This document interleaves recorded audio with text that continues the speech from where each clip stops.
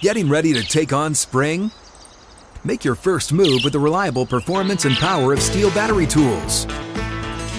From hedge trimmers and mowers to string trimmers and more, right now you can save $50 on select battery tool sets. Real Steel. Offer valid on select AK system sets through June 16, 2024. See participating retailer for details. Live from the 6th and Peabody Studio and across the Outkick Network, this is Outkick 360 with Jonathan Hutton, Chad Withrow, and Paul Kuharsky. Roger Goodell will be speaking shortly at the NFL owners' meetings. Outkick 360 rolls on. We will give you the latest on that later in the hour as he begins to answer some questions. John Harbaugh, head coach of the Baltimore Ravens, has signed a 3-year contract extension onto his current deal. It was set to expire after this upcoming season, so the 3 years now takes him through 2025. And the Philadelphia Eagles, I think a lot of fans are going to be happy with this. The Eagles are bringing back their Kelly Green throwback jerseys starting in 2023. The old school ones that should have never gone away, just like the Chargers. The Randall Cunningham, Reggie White Eagles jerseys. Yes, and I hope that includes the helmet as well. Chad, I mean, it looks phenomenal. Oh, it's the best. It's should have never gone away from that. It's a no-brainer. It's coming back in 2023. Hutton, can I talk about conspiracy theorists for a second, please? Yes, because we're waiting on Matt Miyoko to sit down with PK. Once he sits down, we'll go down to Palm Beach, not West Palm Beach, where Paul Kuharsky is currently located. And David Reed, the chairman of the board, may still fall in this camp, so he feel free to chime in, Reed, if you would like. So Will Smith slaps Chris Rock. Yes. Immediately people are asking the question, rightfully so, is this a work? Is this all staged? Is this a gimmick? Okay. Now, further evidence comes out. The LAPD speaks and says, we contacted Mr. Rock, and he declined to press charges, so it's a dead issue. The Academy issues a statement. That's still not enough for conspiracy theorists that believe wholeheartedly that this was all fake and it was all staged, okay? The next night, Will Smith issues an apology to Chris Rock on Instagram last night. Full 2-page apology, okay? Still not enough. The Academy decides they're going to launch an inquiry into the issue and decide if they need to sanction or do something with Will Smith because of what went down. Still not enough. What will it take for people to believe this was real? And I'll frame the question this way, okay? Let's go down the rabbit hole here of conspiracy theory that you think the Will Smith slap of Chris Rock was completely fake. And I've seen all the photos of, his face out and Will Smith leaning in. Which it was. All of that, yeah, where he's leaning in thinking that he's going to come, play slap him or whatever, which I think he probably did at the time. All right, let's play this out. So who benefits, okay? Jussie Smollett fakes an attack. All right, that's one thing I get back. Well, it's happened before. People there was a clear motive there. He was trying to bring light to racism and become a martyr for racism. We know what he was doing. By the way, that's been a meme, is Jussie Smollett believes that Will Smith also slapped him. But we know what he's doing. Okay, the other one is, all right, who does it benefit? Well, Chris Rock, suddenly, the average price for tickets for his new stand-up tour is $460. Chris Rock benefits, right? Okay. I'm willing to go with you there. This actually helped his career. Why would Will Smith agree to this? How did this benefit Will Smith in any way? Will Smith has issued on what should have been one of the best nights of his life, by the way, winning a Best Actor Oscar. He had to apologize on stage. He's faced a ton of criticism for this. He has since apologized to Chris Rock. He's being investigated now by the Academy of Motion Picture Arts and Sciences from this. And if you're saying this was all a work, wouldn't the broadcast be in on it for the ratings, for people to see it? They would be in on it. Then again, why, if we're going by motivation here, what would motivate ABC to pause and delete everything after the slap when the curse words started flying? Do you see how none of that really lines up? Well, they would have to bleep it out on network TV. But if they were expecting everything to happen, right? Wouldn't they let it play out? They would bleep it out. they wouldn't air it live if he's cussing like that. Do you believe it's fake? You are the adamant conspiracy theorist amongst us. Well, I don't believe in all of show. them. I don't believe in all of them. I believe that Apple sabotages their iPhones to get you and does that digitally to get you to go buy a new iPhone. Yeah, I wholeheartedly buy that. Do I think he slapped him? He did. Do I think that he knew exactly what he was doing? Absolutely. And you think he was in his right mind? For it to be absolutely, he turned around and went right back to his seat, and was allowed to continue to stay throughout the entire show because the Academy, who's investigating this, was handing him their mega award later, and they knew it. Listen to what the Academy said. It gets even worse. They said,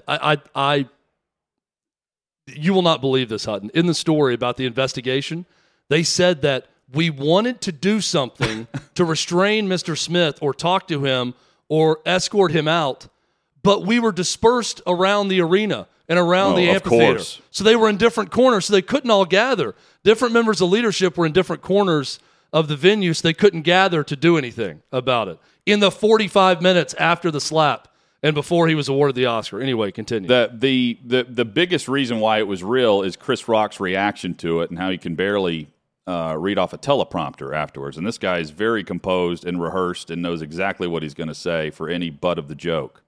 The best conspiracy I've heard is based on their history. They have he's gone after Jada Pinkett Smith quite a bit in his history. Yeah. And at dinner last night, someone proposed the idea that he was trying to bury the hatchet, and in order to do so, Will Smith said, okay, you want to bury the hatchet, make a lighthearted joke, and I'm going to come up there and smack you on national television. And you bury the hatchet that way. Yeah, I don't think – I don't buy it. I think Will Smith lost his temper, just like he said. I also don't buy that the Academy of Motion Pictures are investigating it. No, of course means not. Nothing. That holds no water whatsoever. Of course not. But the fact that they're issuing a statement, if it was a work and everyone knew it was going to happen and they were in on it, they would know. And if Will Smith and Chris Rock were in on it, not a lot of people were in on. I will say that he wouldn't be apologizing for it. I fully believe that Will Smith lost his cool, just like he said in the apology.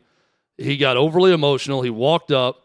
He slapped Chris Rock. I think the one time that he thought in a rational mind was when he walked up there and did not punch him and instead smacked him the way he did and walked back, lost his cool again, dropped 2 F-bombs on television at Chris Rock. And I think he probably, in a euphoric state of winning the Oscar, he went and got jiggy with it at the after party and danced with Jada Pinkett Smith and looked normal. And I think he probably woke up the next day and really regretted that was going to be the talk of the night. He went through quite the range of emotions, and it wasn't just between that, sitting down and getting up and giving a speech. I mean, he was hugging Questlove like the guy, Let's talk about the range of emotions, too, after the slap. I mean, he goes up there in his speech and defends what he just did, talking about, is my God-given...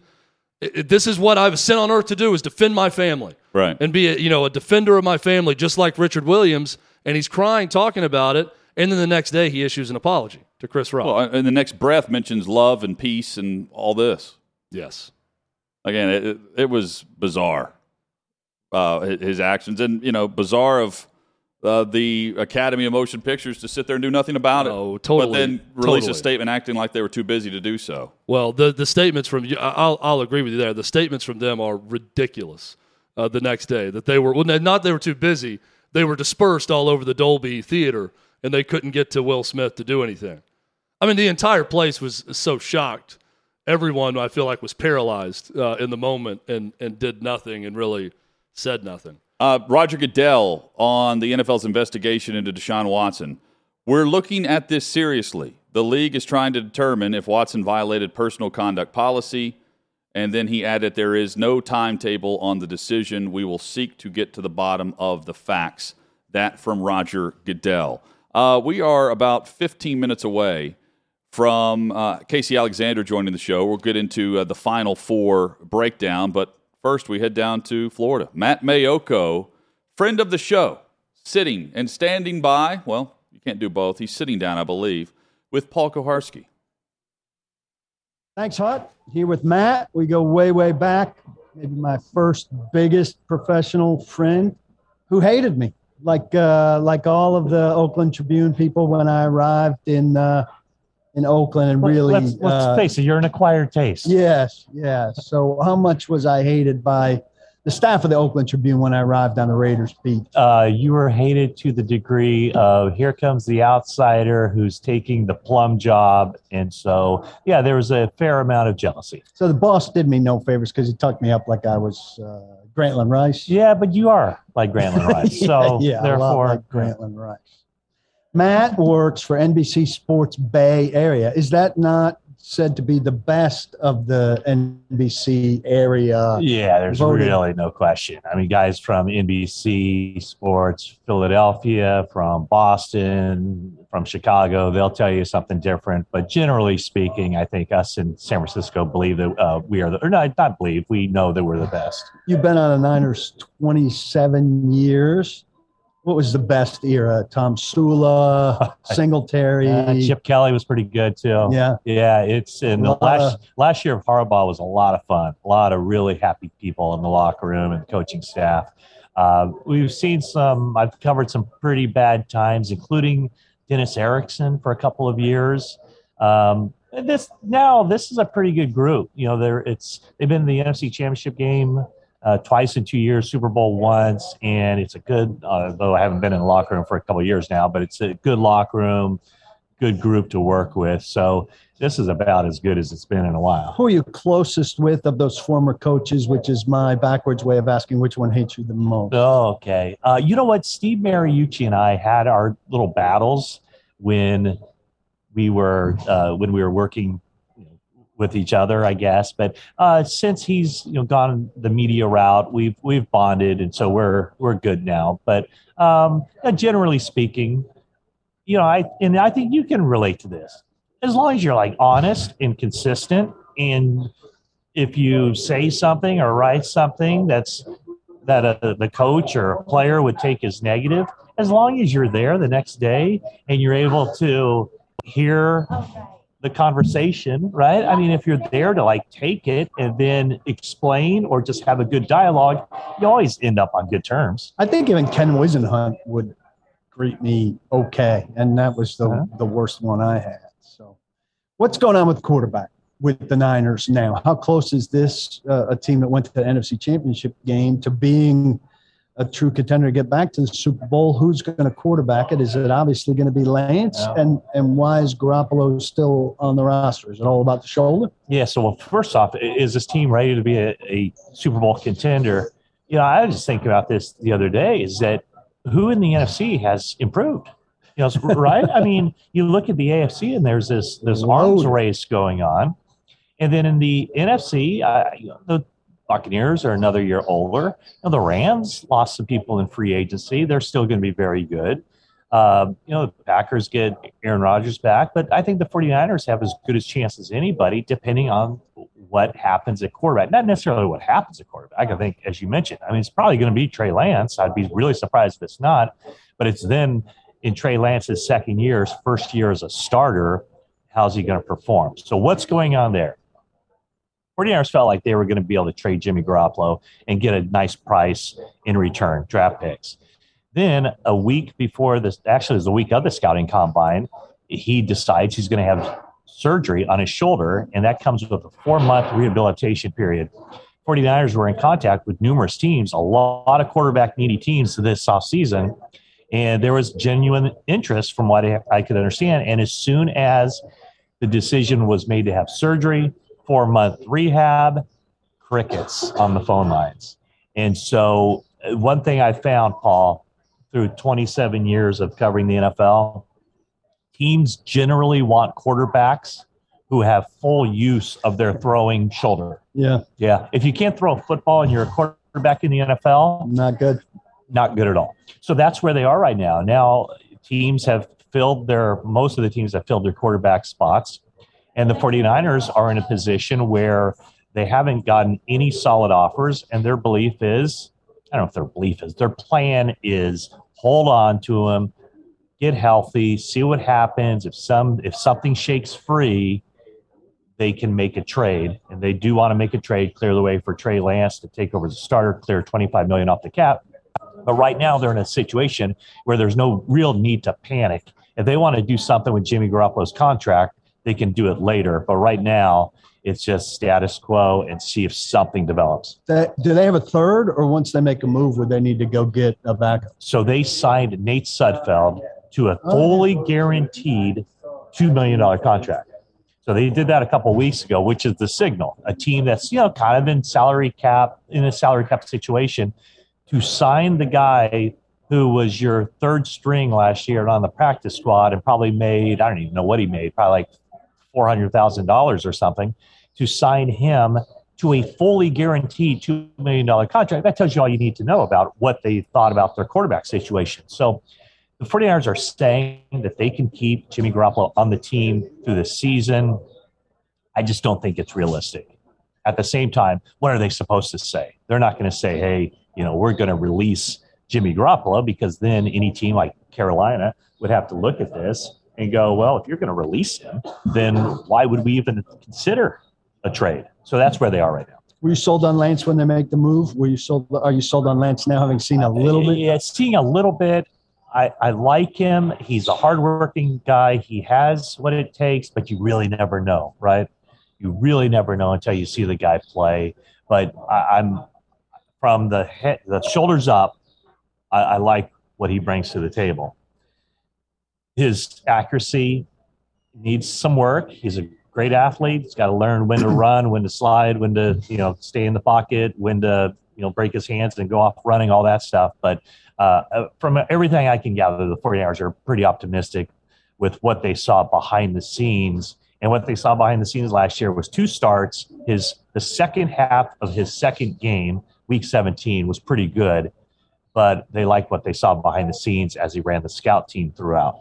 All right, so we're in our mid-20s. We live in California. Yep. We decide, hey, let's go on vacation after football season. Yeah. So the first year I arranged a vacation, correct? You did. We went to go the Bahamas. Yeah, I arranged a lovely vacation. One step was the theme of this vacation. We were one step, boys, from the beach. Yep. We stepped out of our place, and we were on the beach. Yep. Perfect. Nice beach. We rode this shuttle to town. We met these lovely girls. We had a big time. Drank a lot of Red Stripe. Red Stripe. Yep. Really, outside of dingoes, which we were a little concerned with these dingoes, and I didn't know what dingoes were at the time, but they were all over the place. It was really a picture-perfect vacation. Yeah. Oh, is there more to this story? But then the second year, it was your turn to plan the vacation. Yeah. And there were some logistical errors. What were some of the logistical errors you made in planning this vacation? I may or may not have booked a resort in Key West.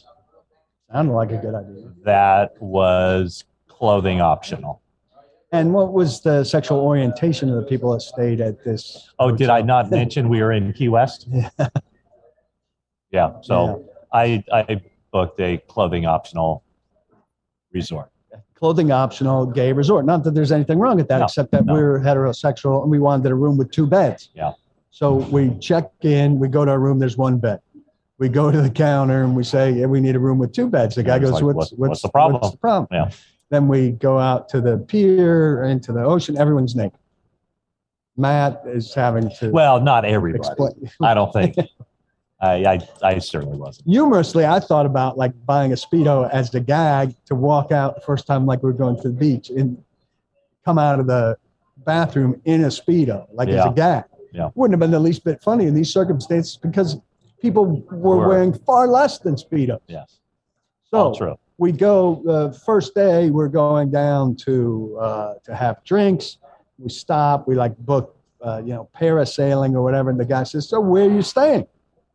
Take it from there. It's now the now defunct Atlantic Shores. Defunct? Yes, it's no longer there. The Atlantic Shores he Resort. Tabs on it. Yes. So we were there, and I believe the guy said, "Oh, you're staying at the Atlantic Shores Resort." That's a very nice place if you can get past all the naked men with pierced private parts. Yeah. We cleaned this up for Yeah, radio. yeah. Well, so that was the second of our 2 vacations because of the logistical problems. There were no dingoes in Key West. And I guess after that, and I haven't really fully understood this until this very moment, after that, after year 2 is like, we're not going to trust each other anymore. Well, I think I lived in Houston. We did have Sam's boat in Houston, where there's another incident that we can't talk about. And then I lived in Tennessee. We might have had girlfriends, which was something we were aspiring to at that stage of life. But Matt is not a guy you want booking a hotel room for him. Who do you like the best in the AFC? Stack your 3 favorite AFC teams. 3 favorite AFC teams. I will go Buffalo, number 1. Let's see. I just think the AFC West is going to just beat up on each other.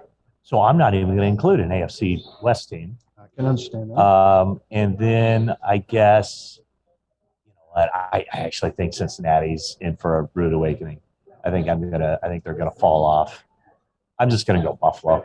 Just Buffalo. Yeah. His 3 favorite AFC teams are Buffalo. You are currently waiting on Jed York. Yes. Describe what it's like. Did you get the text? Yeah, it looks like it looks like I need to. All right. He's going to see Jed York. Jed York. Yeah, or Jed York, the Jed CEO. York. Tomasula called him York. And that's why he's one and done. Matt Mayoko, NBC Sports Bay Area. Don't miss him, but don't let him book your vacation. Back to you guys. Paul, and thank you, Matt Mayoko. Always great to catch up with a friend of the show there, Matt Mayoko of NBC Bay Area.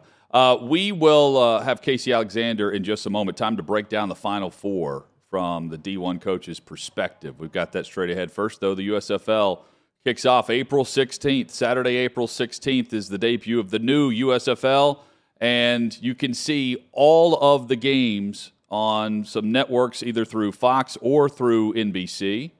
Or you can attend the games. Tickets, adult tickets, $10. Kids under the age of 15, free. And you can have 3 kids accompany any adult ticket for a full day pass. That means if there is a triple header, for instance, there is one on April 17th, or the week after, there's a double header on Saturday, the 24th.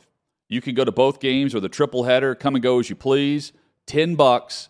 Plus, you're able to bring 3 kids on that $10 ticket. For more information, visit theusfl.com. Get ready for the greatest roast of all time, the Roast of Tom Brady, a Netflix live event happening May 5th.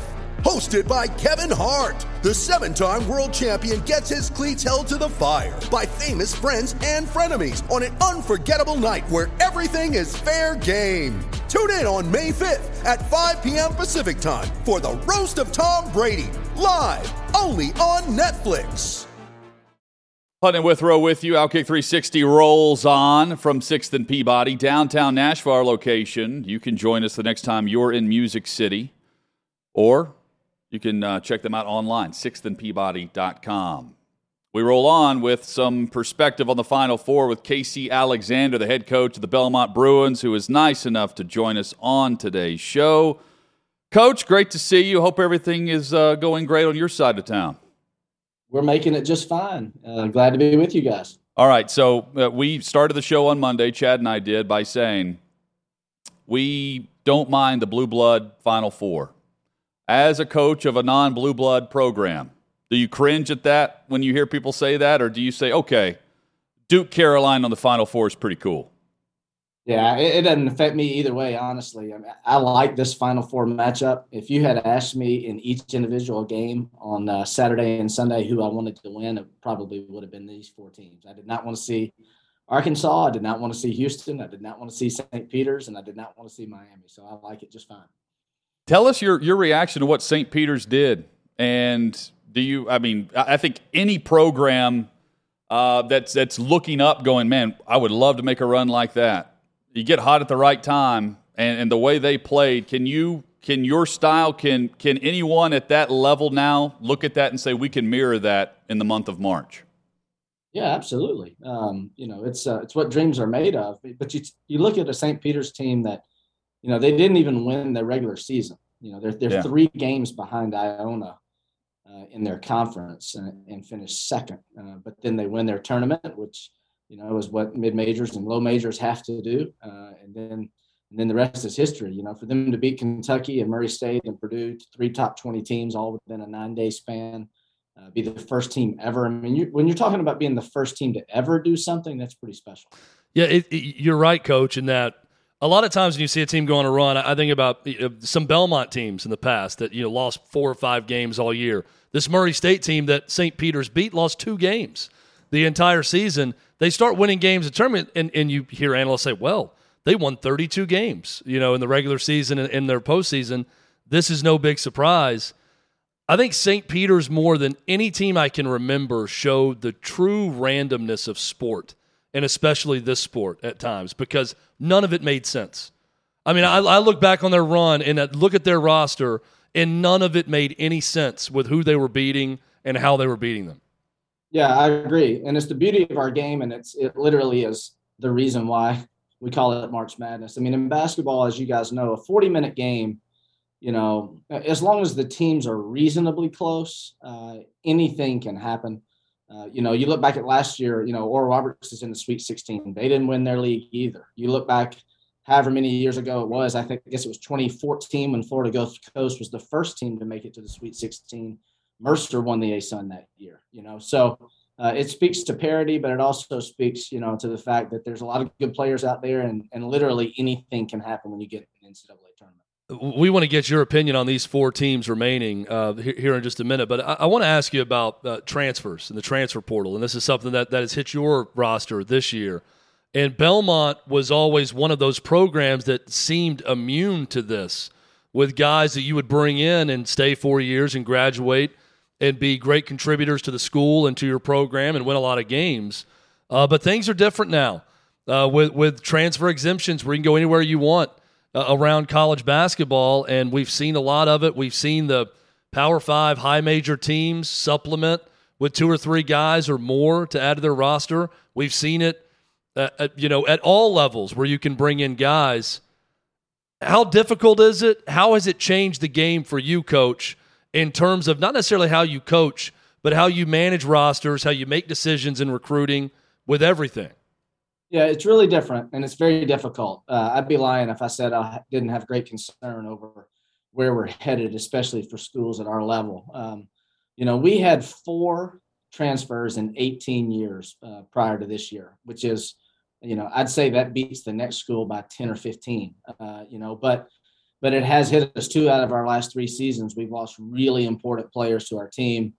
I think the ability to go play somewhere right away is the biggest impact, the biggest reason why you're seeing that. In the past, maybe we had a player that, he was on the fence, but when he knew he had to go sit out somewhere else for a year before he could play, he chose to stay at Belmont. But now, when you see the green grass on the other side and you don't have to be patient and wait, it's a lot easier for those guys to jump ship.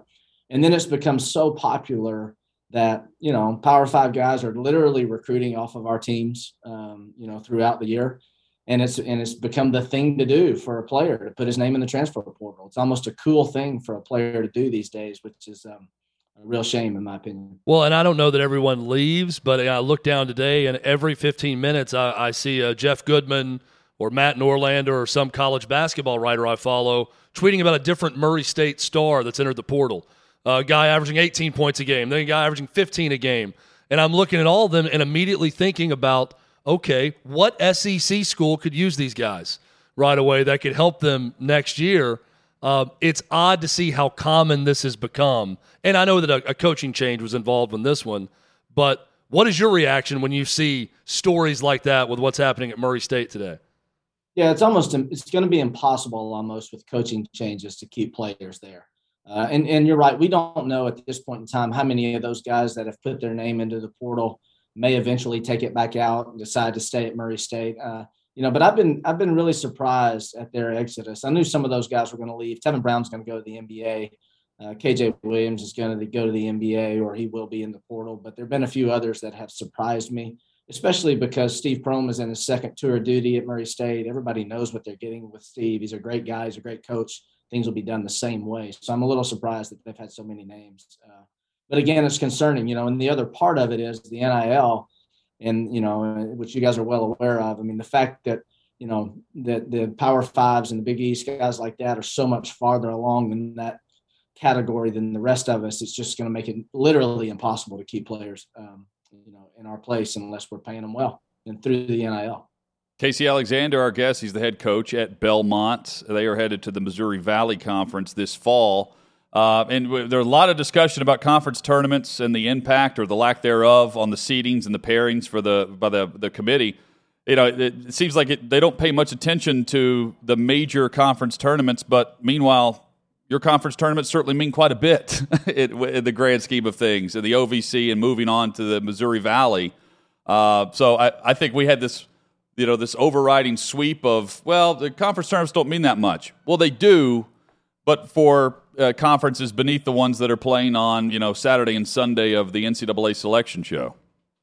Yeah, it's really hard to believe. I think it was Friday before the selection show on Sunday this year when I heard Dan Gavitt or whoever it was mention that, we have the first 9 seeds all in place, as far as we know who they are. Now, they could shift a little bit, but we know who they are, and that's 2 days before, Selection Sunday and with plenty of games still out there to be played. So, yeah, if I was, just like Rick Barnes said at Tennessee, I mean, it makes you scratch your head and say, why in the world are we even doing this? And the answers are obvious, but at the same time, you would like to think that what you do that weekend would have some bearing on what your seeding is going to be, because we're all, no matter whether you're Tennessee and you knew you were going to be in the NCAA tournament in January, or you're Belmont and you were trying to get into it on the last weekend of the season, we're all playing for the NCAA tournament, and everything that you can do to improve your seed should be taken into account, and winning the SEC tournament merits that, to say the least.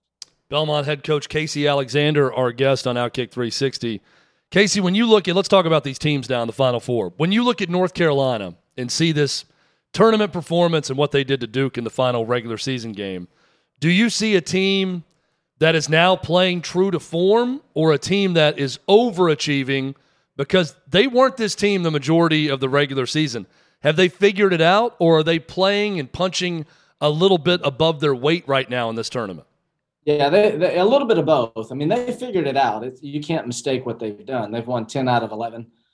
They've won 5 in a row. The win at Duke and Coach K's final game and senior night in Cameron Indoor was, a phenomenal performance, and then what they've done in the tournament. I mean, they beat Marquette by 32 points.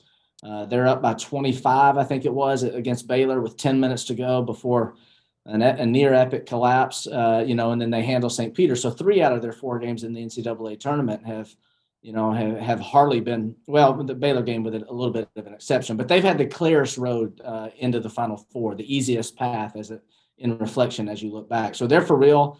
They've got the talent. They always have the talent. They're finding a way to put it together. They only play 6 guys, but the 5 that are out there on the floor for the majority of the time are really, really good players. And then from the Duke perspective, Coach, we know what happened the last time these two teams met at Cameron Indoor. Which side would you want to be on this? The team that will not be caught by surprise and maybe has a counterpunch now that they didn't have, talking about Duke, or UNC that is riding all the momentum? Yeah, this is one of those that as a coach, if you've got to worry about that perspective, or you got to worry about how to motivate your guys or what the psychological effects are going to be in a Final Four, then you're in the wrong place. I mean, I think both of these teams are going to be their best, and you got a lot to play for. Obviously, I'm fascinated by the matchup. Can't believe it's the first time that it's ever happened in the Final Four, or in the NCAA tournament, I should say. And you think about it, all that's in place here. I mean, Coach K's final game, perhaps Hubert Davis's first Final Four. A North Carolina team that wasn't even going to be in the tournament 2 or 3 weeks prior to, March Madness beginning. It's got a lot of storylines, the least of which is just the rivalry to begin with. Kentucky got old this season. You look across college basketball, and it's kind of bucking the trend of the teams loading up on one-and-done guys, the programs that can get them, and you see teams getting more veteran. This sounds funny to say, but Duke's kind of a throwback with all the one-and-done guys, right? I mean, I look at a mock draft today.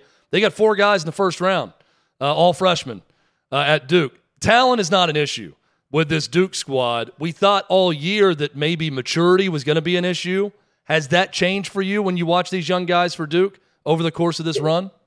Yeah, I think all we can do right now is just look at what's staring us in the face, and that's all four of these teams are clearly playing really, really well. And Duke's won 13 out of 15. They lost that North Carolina game, and then they lost to Virginia Tech in the ACC tournament. But they're playing extremely well. And when you have that much talent, when it starts to click, it doesn't take it long to all fit together. But they've got great balance. I mean, obviously Banchero's a tremendous player, but then Mark Williams, and they've got Rhodes, they've got Griffin. They just got a lot of talent out there, and they've got the best coach that's ever been in the game.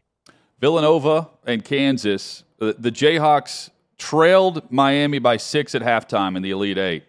And then that game turned into a victory, which was the largest margin of victory in an Elite Eight game since 1992. Tell us about the Jayhawks from your perspective and how they can just turn the faucet on and off seemingly during a halftime break.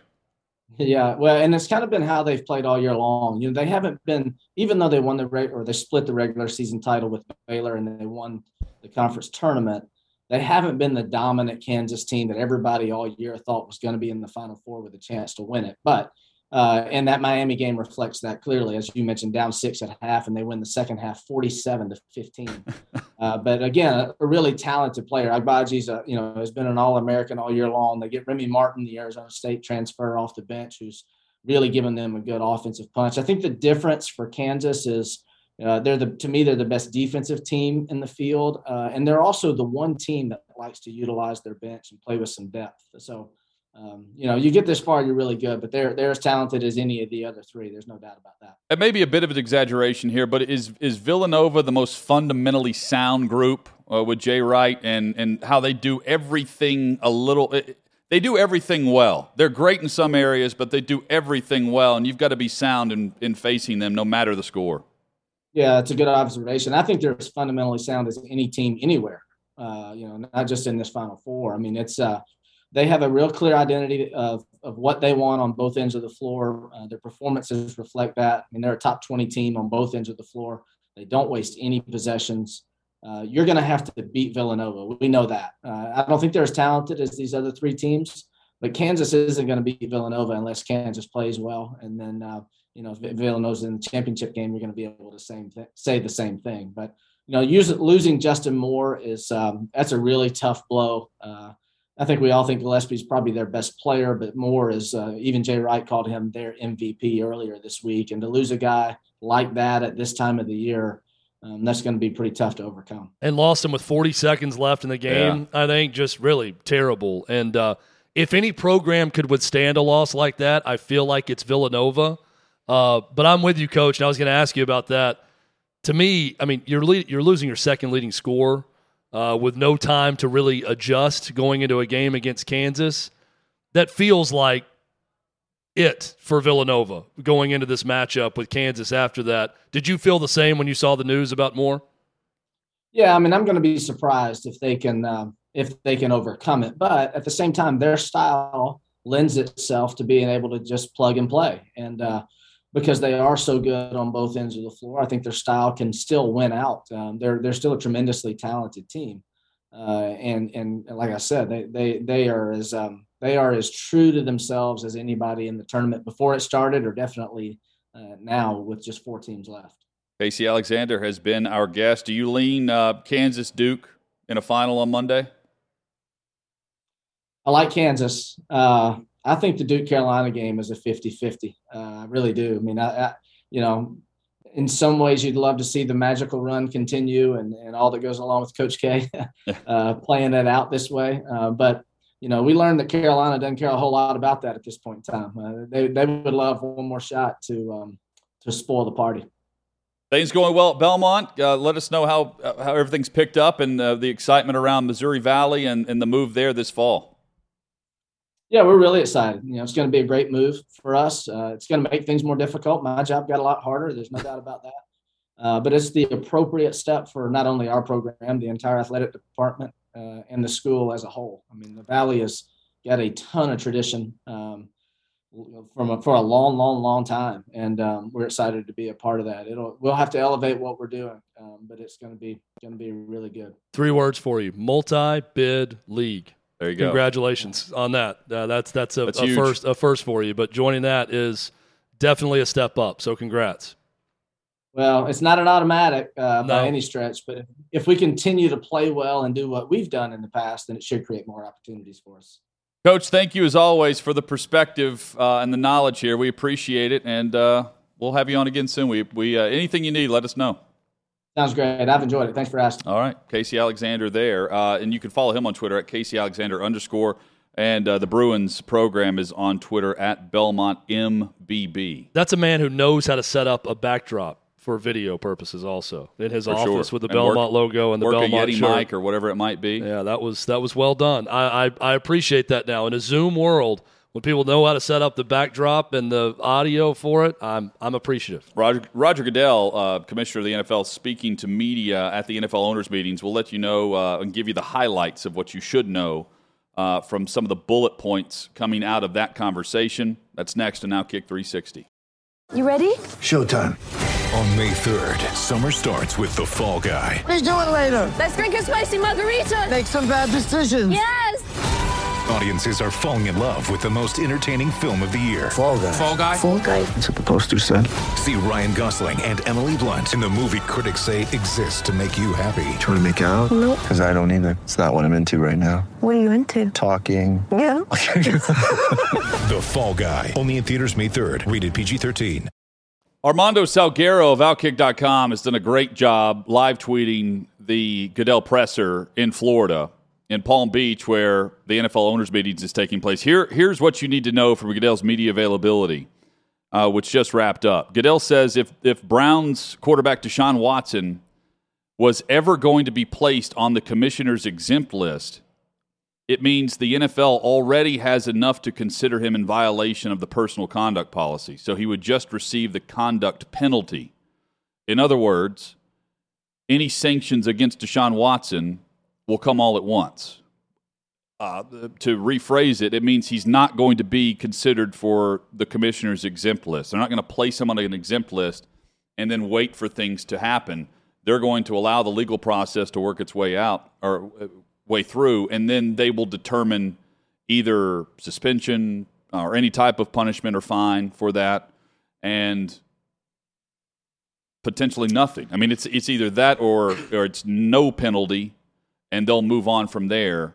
The investigation is ongoing, according to Goodell, about Watson. My follow-up question to Roger Goodell, if I were there and able to ask a follow-up, is this a result of you learning from prior mistakes by issuing suspensions or discipline before the legal process went through?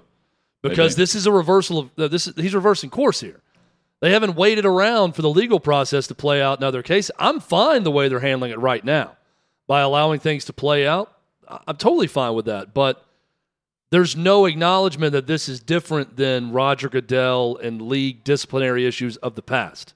He says a joint disciplinary officer will make decisions on the outcome of the investigation of Deshaun Watson from the NFL perspective we're speaking of here. And he says there's no time frame for that being completed. Goodell says there is no timetable for Stephen Ross and the Dolphins relative to tanking and the integrity of the game. They're looking into that investigation. He says the NFL investigation into the Dolphins' integrity of the game allegations if it finds violations, those violations will be made public. And he went through and said that the NFL had less injuries than they did a year ago. Health and safety. Always important. Health and safety. And maybe the biggest piece of news, the NFL just concluded their first NFL league meeting in 3 years in person, and they did so in the state of Florida. He's not saying that. I'm making that observation. We'll recap all of that with Armando Salguero later this week. And I will add, he also threw in there, Goodell did, actually one of his media relations guys chimed in with the answer. Locker rooms will be open for media to access players and interviews and those type things. Locker rooms will be open post-game and during the week. That is something we haven't seen in a couple of years. One other story that we will talk more about moving forward, this coming from Mike Florio had the initial report. Brian Flores, his lawsuit, there will be 2 new plaintiffs. The lawyers have been promising this for a while, but there will be 2 new plaintiffs added to it. We don't know who those plaintiffs are, but the report saying these 2 plaintiffs will bring multiple new teams. into play in the lawsuit about discrimination with coaching hiring across the league. So something to keep an eye on. Probably going to break at some point this week, and something you can hear about right here at Outkick 360. Yesterday, we promised Brandon Wright on the show today. He's actually rescheduled for tomorrow, so we look forward to talking with the Tar Heel and the 12-year NBA vet. He'll be in studio with us, breaking down the Final Four, NFL headlines, and much more. PK will be back from Florida for tomorrow's show, Primary Complaint, all the headlines. Hope you'll join us across the Outkick Network. We get underway at 2 o'clock Central, 3 o'clock Eastern for Outkick 360.